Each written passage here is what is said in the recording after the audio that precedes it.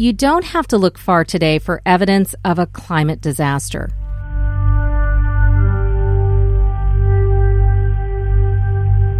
Just this summer, unprecedented killer heat waves disrupted lives and businesses across northern Africa, Canada, and Europe.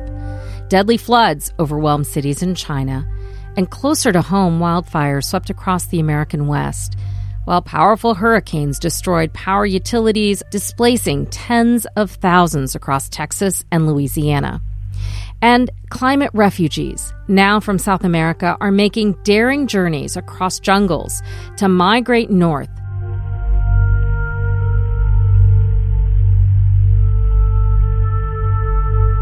Welcome to Inspired, a production of Interfaith Voices. I'm your host, Umbreen Khan.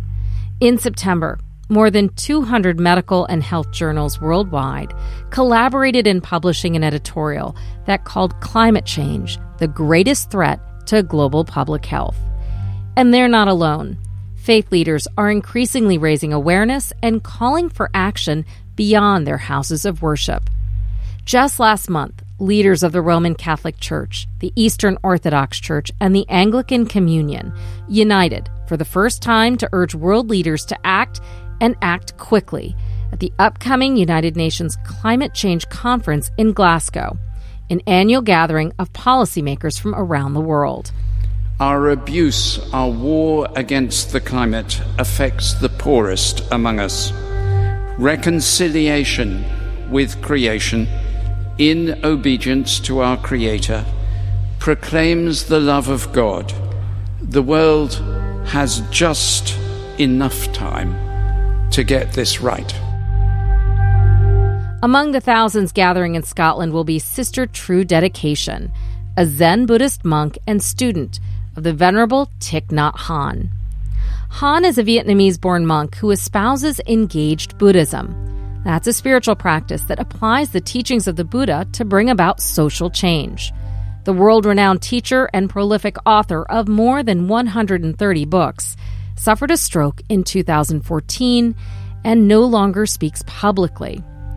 But Sister True Dedication has just edited a collection of his writings on caring for the natural world. That will be published this month as Zen and the Art of Saving the Planet. In Glasgow, she will deliver Han's teachings in a keynote address at the first ever TED Climate Conference held in advance of the UN meeting.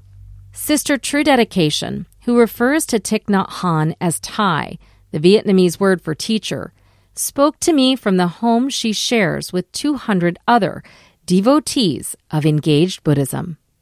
I'm in Plum Village, which is in the southwest of France in the beautiful Dordogne Valley.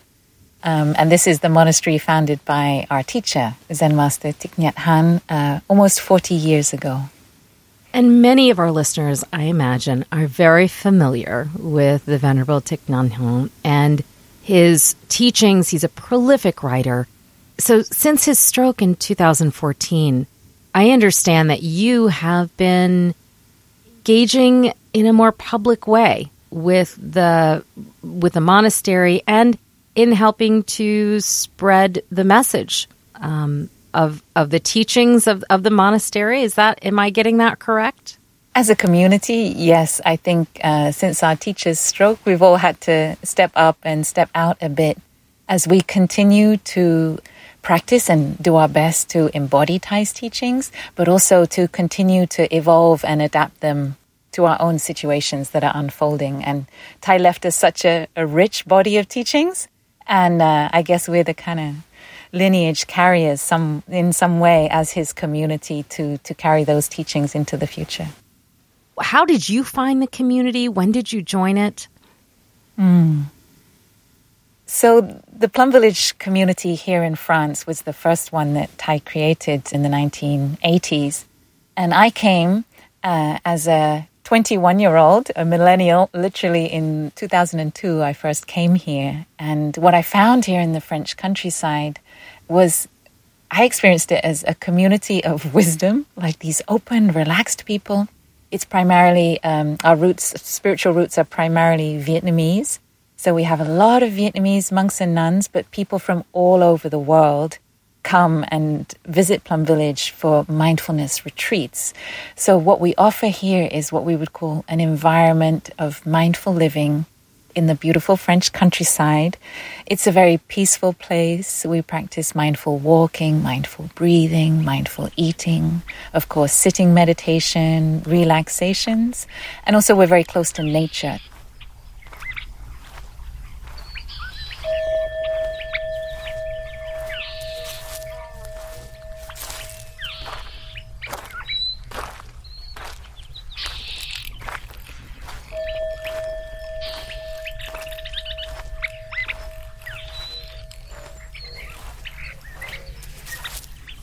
It's real simple living in community, and I think that was what attracted me to spend more time here as a young woman in my summers.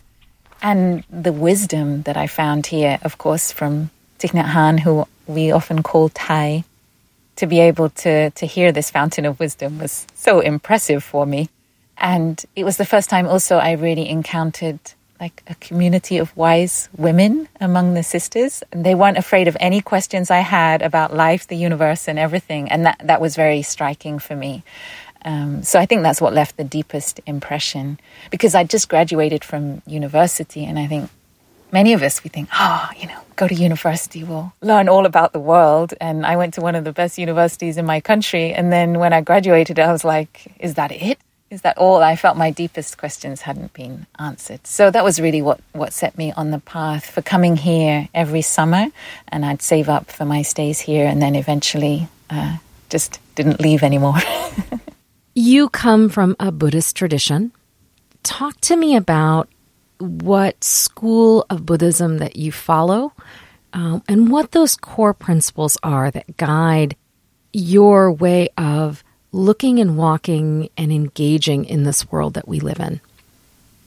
So I belong to our teacher's Zen Buddhist tradition. So when we think of all the different kinds of Buddhism, in Zen, we belong to the northern school, so the Mahayana school. So if you like, we're cousins of the Tibetans. We're cousins of the traditions in Korea and in Japan and in China. And we're more distant cousins of the Theravadan traditions of this, what we call the southern transmission, the orange-clad ones. And in the Zen tradition, the word Zen literally means meditation. That is a good reminder that there are diverse practices. What do you believe in the Zen tradition, the socially engaged Buddhism that you follow? What beliefs guide you? We focus very much on what we'd call presence, or being in the present moment, and cultivating that quality of immediate presence. So we're not so much into complexity, but more into simplicity, authenticity, immediacy. And so in our tradition, we'd say that you don't have to wait a whole lifetime to touch awakening. Awakening is something that each one of us can touch with a moment of mindfulness in our day. When we step outside the door and we see the sunrise or a beautiful tree or hear a bird song, that can be a moment of awakening. And in our tradition, the way our teacher Thai Thich Nhat Hanh has invited us to see the world is through the eyes, we would say, of interbeing. So instead of you existing alone and me existing alone, we inter-are. There's a kind of connection between the two of us.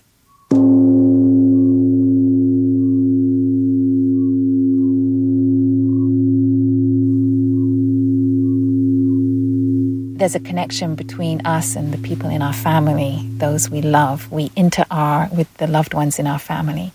And there's a profound connection between us and our planet. We inter-are with the planet. And so in our tradition, we are looking and facing our current crises, both our social crises around discrimination and systemic injustice, our planetary crises around destruction of ecosystems and climate crisis. We look at these through the insight of interbeing. And this means that there's no such thing as me saying, I'm separate This is, I'm going to deal with my part of this, and your part of it is your problem. We all belong to each other, and this is a collective problem that we face together. And one very interesting aspect of interbeing that particularly comes through in our tradition and that our teacher has really emphasized is not only the sense of interbeing across space, meaning everyone who's alive on this planet right now, we have this profound connection to, and we have this profound connection to our planet.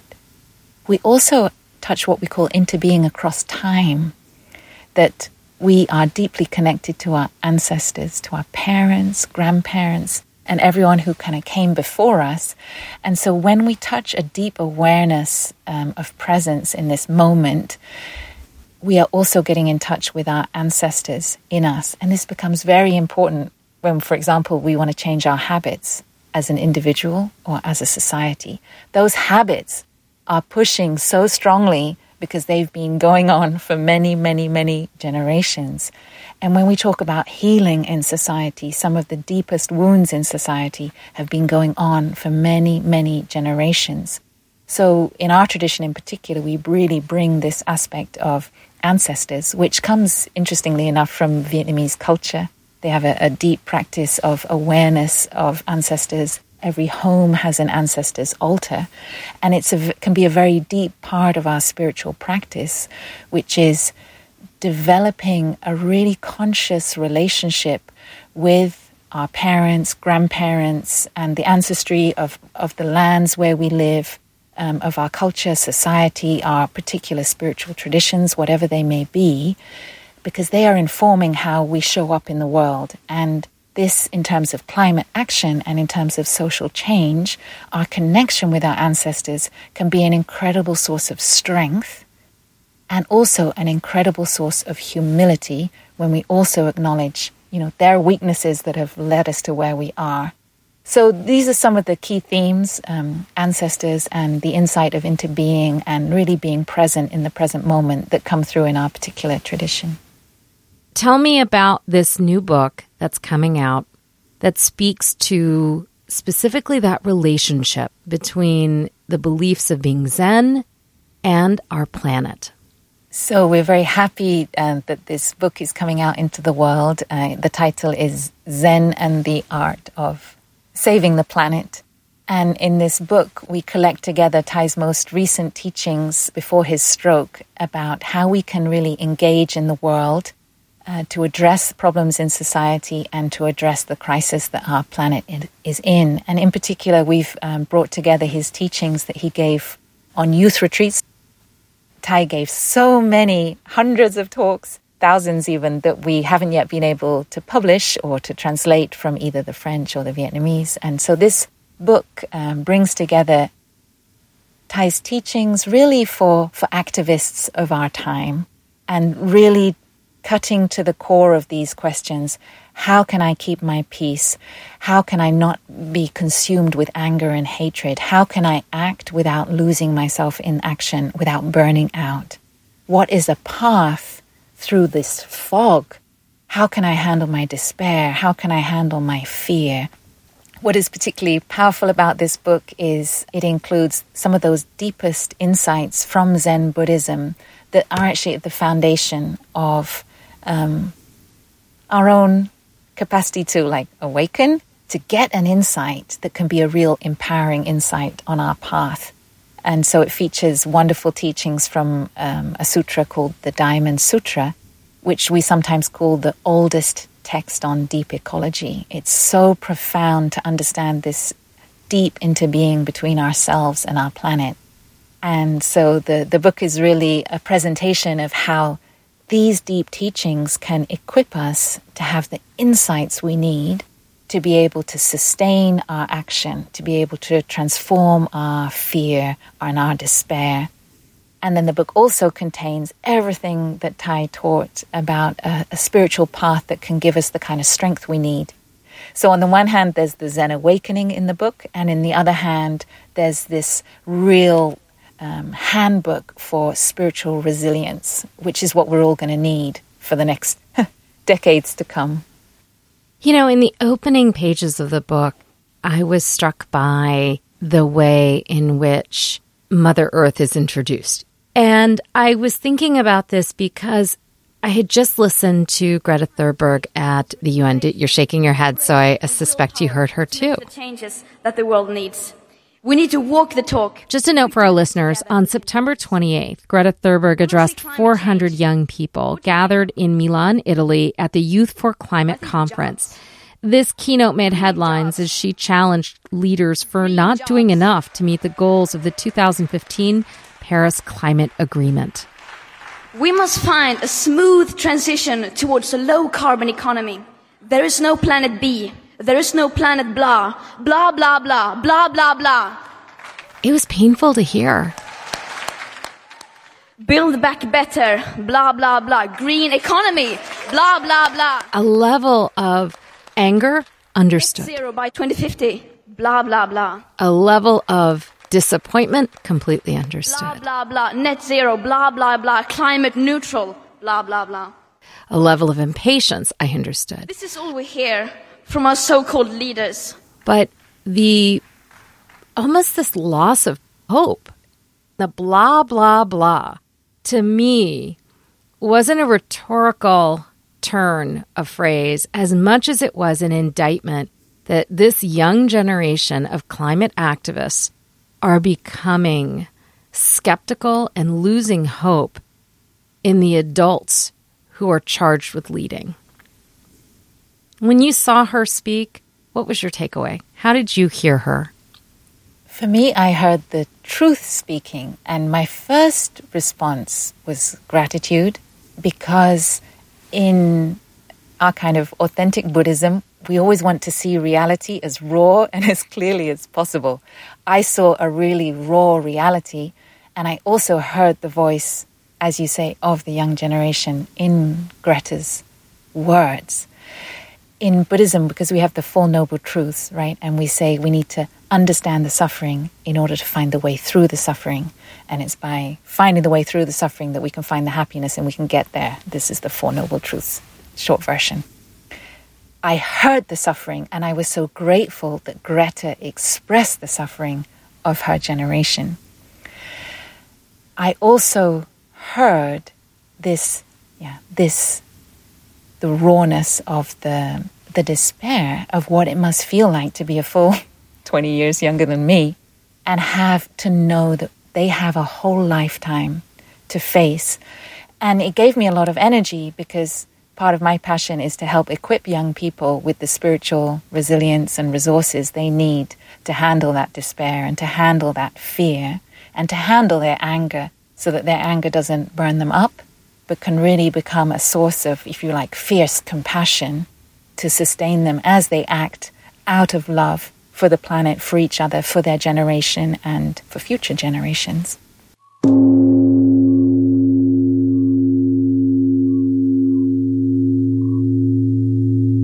The question about hope is interesting.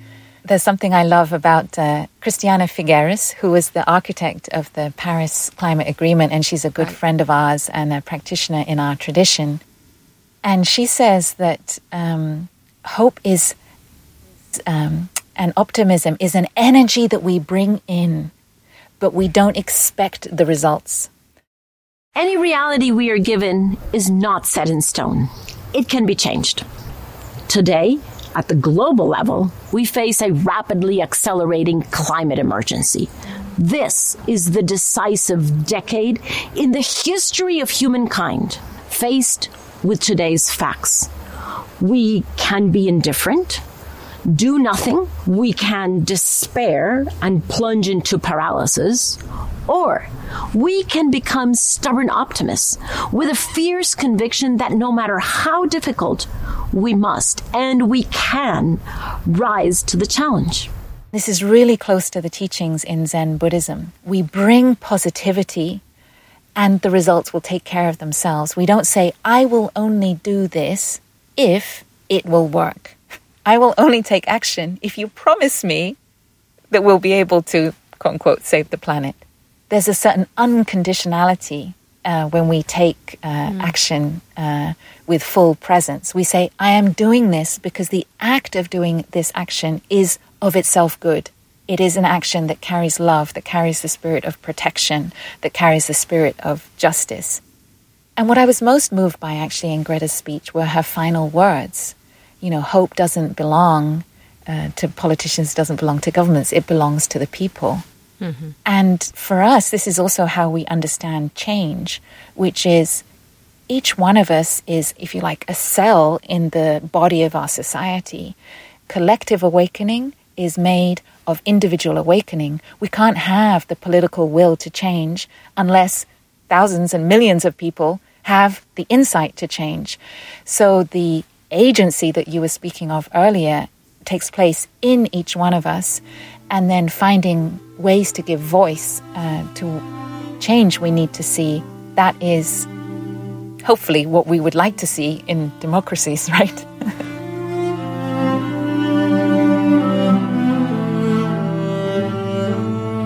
Sister True Dedication is a Zen Buddhist nun ordained by Thich Nhat Hanh. We've been talking about Han's new book, Zen and the Art of Saving the Planet. Coming up, what consumerism does to our spirit and our planet. You're listening to Inspired, a production of Interfaith Voices. Stay with us.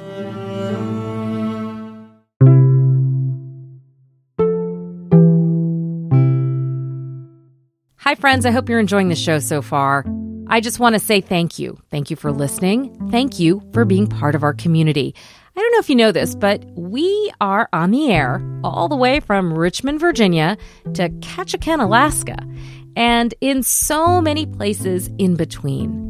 We're a national show, and we are a small and mighty team committed to bringing you stories and sounds from around the world that convey not only the diversity and the pluralism of our country, but the beliefs that are shaping our world, our politics, our culture, and the ideas that sustain us and inspire us to think about where we are going. And that brings me to this question. If you value us, if you enjoy listening and appreciate what you're hearing, I want to ask you to take a moment to consider becoming a sustaining member of Interfaith Voices, or make a one-time donation at interfaithradio.networkforgood.com. That's interfaithradio.networkforgood.com. Thank you, and let's get back to the show.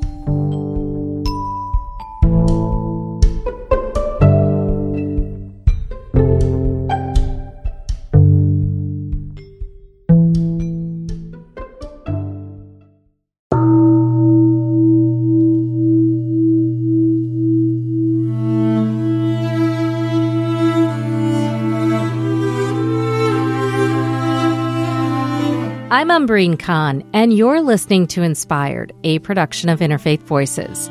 This week, my conversation with Zen Buddhist monastic Sister True Dedication. She's a disciple of Zen Buddhist master Thich Nhat Hanh. Han, who the sister calls by his name Tai, is a prolific author, peace activist, and a leader who's spread the positive benefits of mindfulness around the world.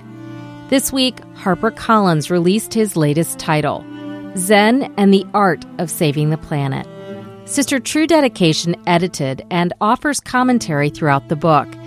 On October 15th in Edinburgh, she will be offering a keynote at TED Countdown, a pre-conference organized in advance of the UN Climate Action Gathering in Glasgow. Let's get back to the conversation. This new book, in the opening, where you call for a new way of seeing, are we being called to reflect on how our beliefs about the earth, our beliefs about limited resources, finite resources, are connected to our consumption practices? It is our relentless consuming, craving, grasping, greed, this relentless growth economy that has led to our current problem at some level. There are also some deeper causes maybe in our lack of respect for the earth, but just to take the aspect of our consuming, often we consume because we feel empty inside. We feel somehow lacking. we grasp and we reach to consume something, whatever it is, whether it's food, drink, Netflix, music, the device, Netflix, computer games. Are you at my house? Did you see what? So we're consuming all of these things, and the trigger often before we want to consume is we feel some discomfort. We feel something lacking inside, and so we reach to consume something. With the energy of mindfulness, opening up our senses to a deeper relationship with the earth in the present moment, we touch this very important practice in Buddhism, which is called dwelling happily in the present moment. Feeling like it is enough to sit here and enjoy the sunset. I don't also need a drink in my hand. I don't need to take a photograph for Instagram. It is enough to enjoy this sunset. This is a miracle unfolding before me. And this is called Drista Dhamma Sukha Vihara, dwelling happily in the present moment. If each of us can learn how to be in the present moment, how to let our eyes see, our ears, our bodies feel what it's like to be on this extraordinary planet surrounded by this incredible beauty, don't need all this consuming.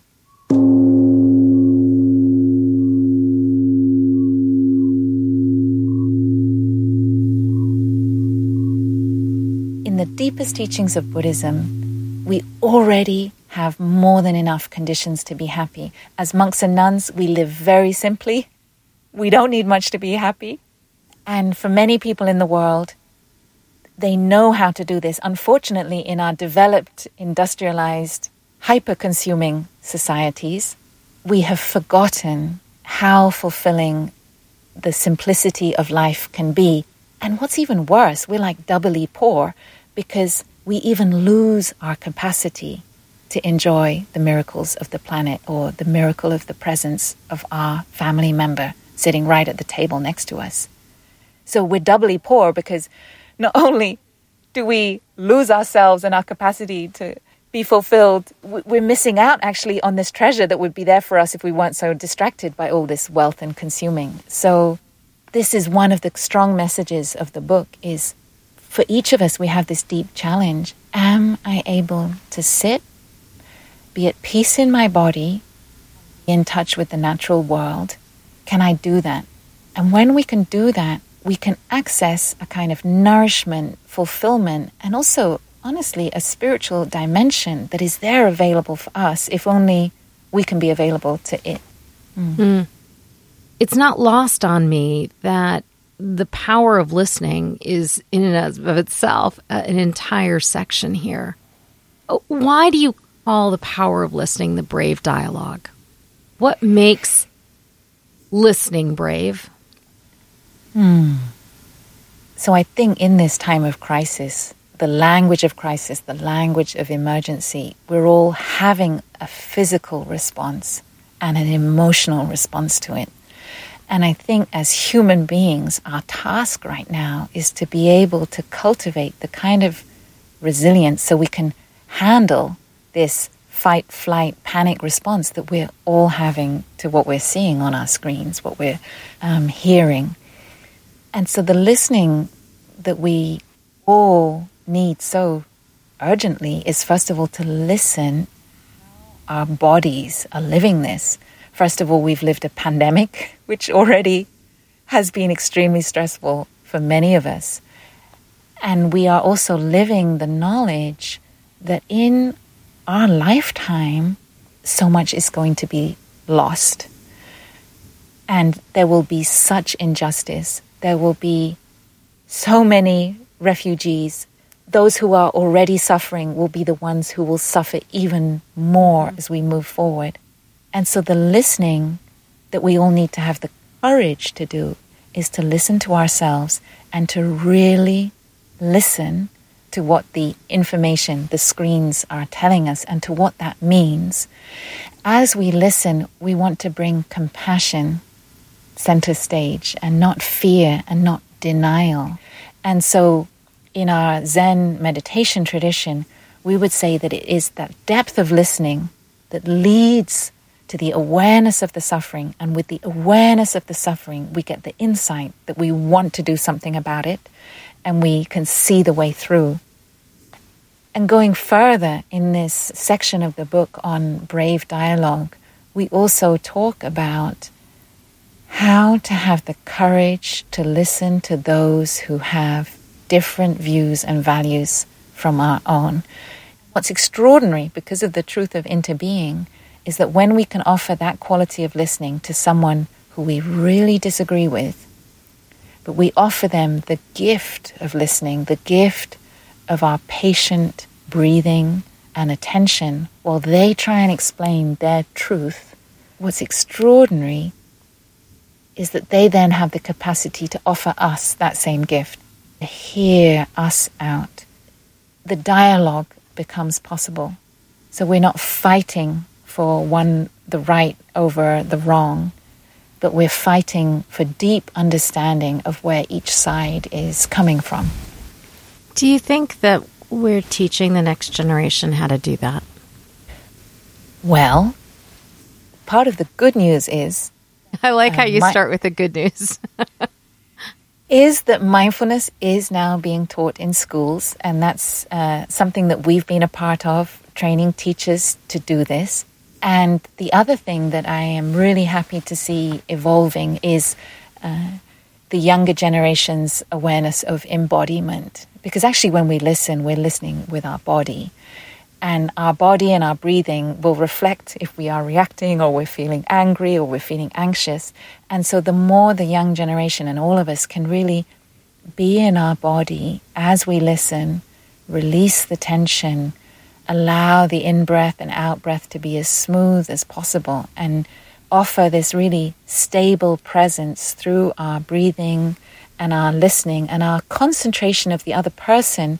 Sometimes as we listen, we don't need to exactly pay attention to the words themselves. They may be bitter or toxic. We want to sort of focus behind the words and really look them in the eye as another human being. What are you really trying to tell me here? And what can I really hear in you? And this is all possible with training, and I have great faith that it is possible to teach the young ones how to do it. This book, Zen and the Art of Saving the Planet, it feels very much directed to a younger audience. It feels very much directed, as I was reading through, to a generation that is losing hope, a generation that is being challenged and drawn in multiple directions. How did you decide that these were the teachings, these were the values you wanted to put forward? I think the simplest answer is that the talks where many of us were sitting there and it's like our hair was standing on end, where you sort of get goosebumps.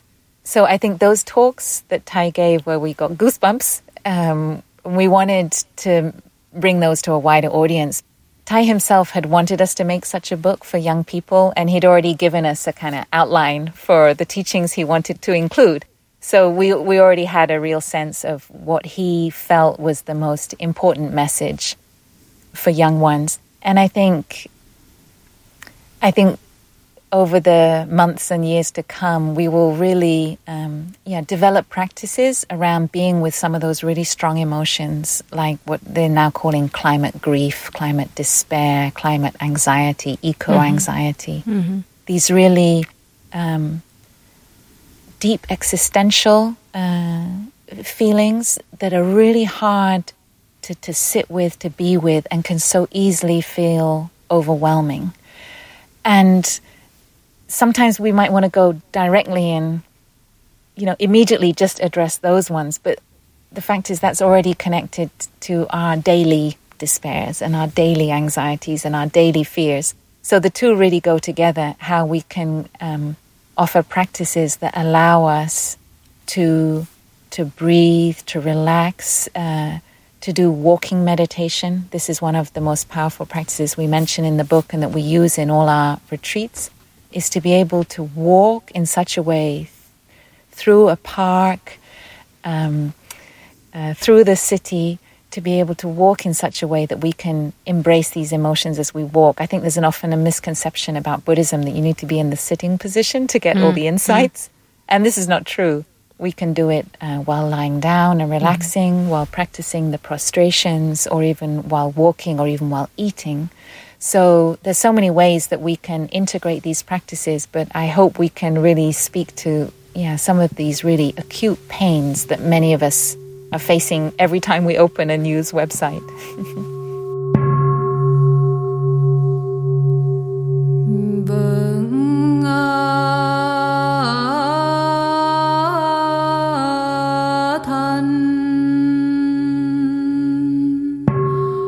You're listening to Inspired, a production of Interfaith Voices. This week, I'm talking with Sister True Dedication, a Zen Buddhist monastic.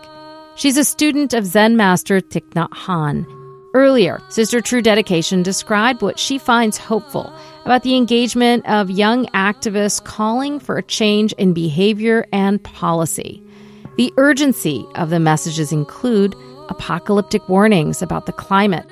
As we get back to the conversation, Sister True Dedication explains her Zen Buddhist tradition's views on time, change, and karma. Would you talk a little bit about what is the Zen Buddhist view when it comes to the idea of the apocalypse? In Theravada Buddhism, for example, there is a very strong kind of apocalyptic theology. For listeners who are not familiar with Zen Buddhism, this stream of Zen Buddhism, what is the view of this world, theologically speaking? Thay has invited us to think of time geologically, and I think that's nice and scientific as well. So there's a huge scope of time, and we understand that humans, we're a very young species. And I think this is very important to keep in perspective. And we include this teaching in the book that Mother Earth will be able to survive as a planet, even if it takes millions and millions and millions of years to heal from our toxic waste and our destruction. Species may not survive. That beauty, that diversity, the wonders of life that we know today may not survive. Scientifically, we know the planet will continue to exist. And we know that our karma, the fruits of our action of body, speech, and mind, they sort of resonate infinitely. To your question about the apocalypse, one of the meditations that we include in the book is something that our teacher began to speak about in the final years of his teaching. And he invited us to realize that if our society continues as we are going, there is no doubt that our civilization will end. Our current path is unsustainable. It's a fact. We look at all the metrics. We look deeply at the situation of suffering. We look at the damage that we're doing. We know that is the direction we're going in. And our challenge, the challenge of our generation, is to be able to change the direction of civilization. And in order to be able to have the energy to do that, we need to have the conviction, the energy, the awakening, the realization needs to be strong enough. We can't be in denial.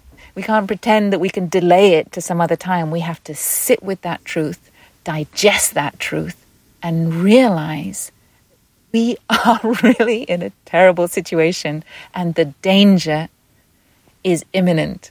We have to realize this. And with that realization, with that awakening, suddenly no change is impossible. No change is politically impossible. Because we realize we got to do this. We got to turn this around.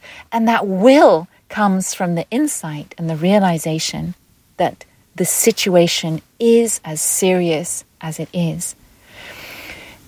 And I think the reason why we avoid thinking about this, we don't dare to think about it, is because we don't have the spiritual strength to handle it.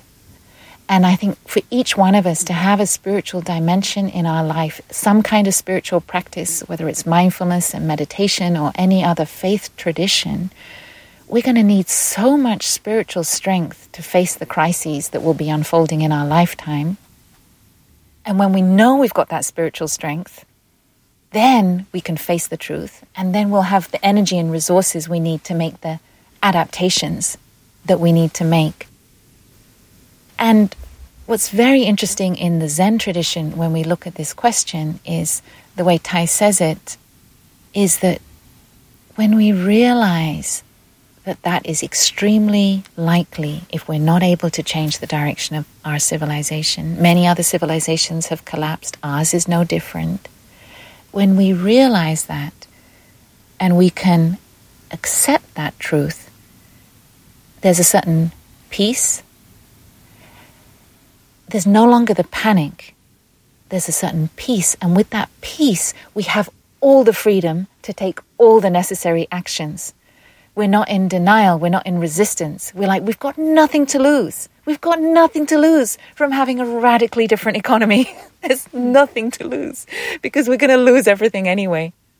In the current crisis, right, we speak about mitigation. We've got to reduce the emissions and destruction. We speak about adaptation. Our infrastructure in our society needs to transform for what is going to be a rapidly changing climate. But there's this other aspect, which is we also need humans who can handle all these changes. We need this deep strength to handle the stress, to handle the despair, to handle the fear, to handle the disharmony between people at the small national, international level. And this is really where the practice of mindfulness, mindful communication, mindful consuming, a mindful approach to our daily life can give us this kind of spiritual strength that can equip us to handle what we will be needing to face in the coming years. So much to think about. And what I hear is for anyone out there who thinks that being a Zen Buddhist is to sit still quietly in a monastery and contemplate and meditate and walk in the gardens and that's it, they're wrong. We say that if there's seeing, there must be acting. So with the insight comes a shift in our behavior.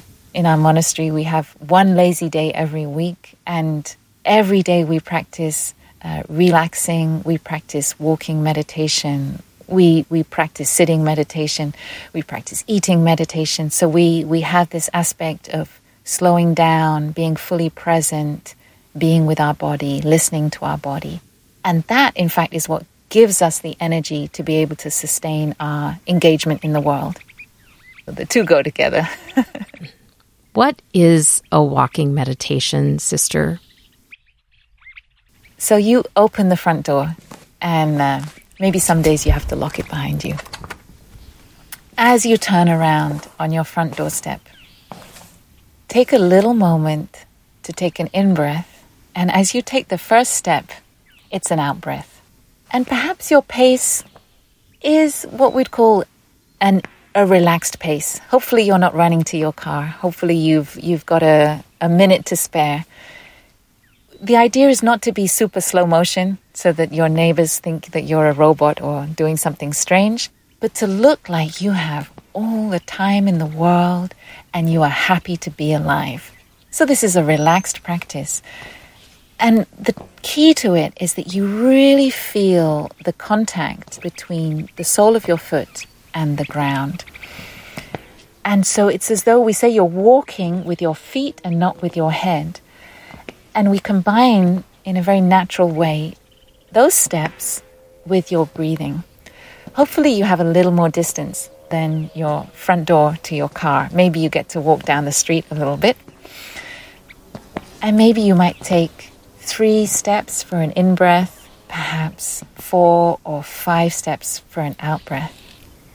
And the challenge in walking meditation is to arrive in every step. So kind of to land into your life. And again, you're still feeling that contact between your feet and the ground. And you breathe in and out, step, step, in, step, step out. And in our tradition, we often use key words to really arrive in each step. So we might literally use the word arrive, arrive, arrive for the in-breath, home, home, home, home for the out-breath. Now, the key with meditation is you want to be aware of everything going on inside and around you. So you have this awareness going on. You're walking with the sole of your foot. Your breathing is naturally combining with the words arrived, arrived, arrived, home, home, home, home. And then you let your senses open to the blue sky, to any bird song, perhaps to the tree just down the way, to the sound of children laughing across the street.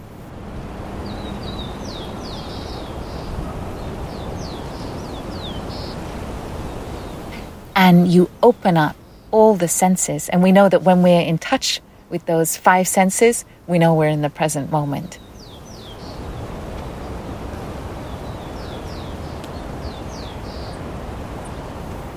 And so our walking meditation, it might just be a couple of minutes. Or if you're lucky and you can have a full stretch, maybe of 200 yards, you can really settle into this flow.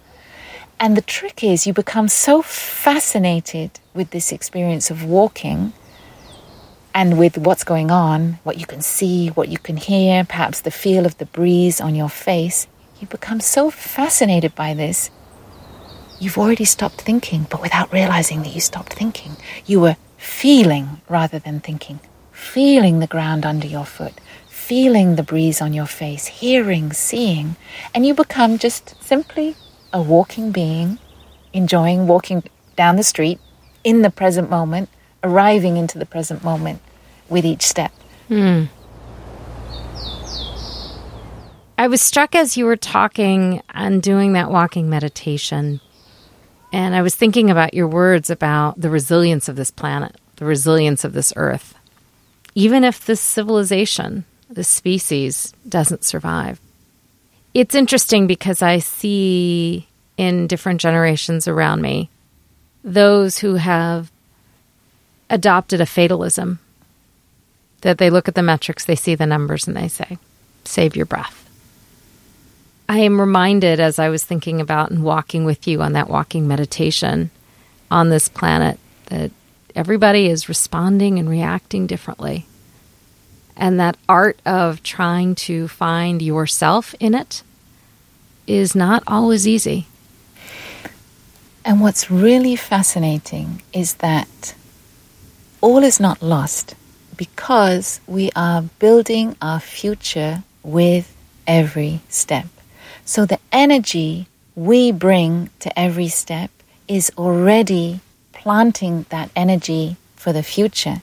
So to those who are falling into nihilism, which is, we say, is one of the 2 dangers in Buddhism, either eternalism and nihilism, we have to really be attentive to it, because in the nihilistic mindset, we think that future has nothing to do with us, that we don't participate in that future. But according to the deepest insights of interbeing, this moment now contains the past and contains the future. We contain our ancestors, and we are our descendants' ancestor now. So everything we do counts. In every moment, we are building the future, whether it's a human future or a post-human future. Every action is energy that we're putting out into the world. It's not game over. It's not game over. And that future, we will be participating in it, but in different ways. And that gives us a huge energy to bring whatever qualities we want to bring to each moment. Whether we're walking, whether we're listening, we want to bring a quality of compassion.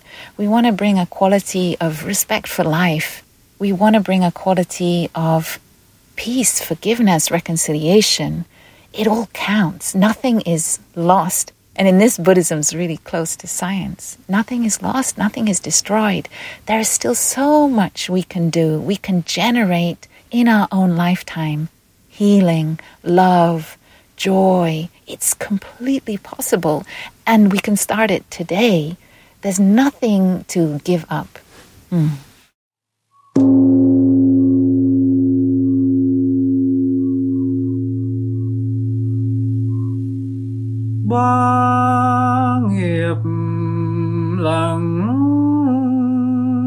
Sister True Dedication is a former journalist and a Zen Buddhist nun ordained by Thich Nhat Hanh. She's the editor of his latest book, Zen and the Art of Saving the Planet. That's all for this week's show. A special thanks to our founder, Maureen Fiedler, and MC Yogi for our theme music. This week's producers are Kevin McCarthy and Kimberly Winston. A special thanks to Plum Village for the recordings and the sounds that we heard throughout this episode. If you would like to learn more about us, sign up for our newsletter, or subscribe to our podcast, please visit interfaithradio.org. Wherever you are, I hope you are well, I hope you are safe, and I hope you stay connected. I'm your host and executive producer, Umbreen Khan. I'll see you next week.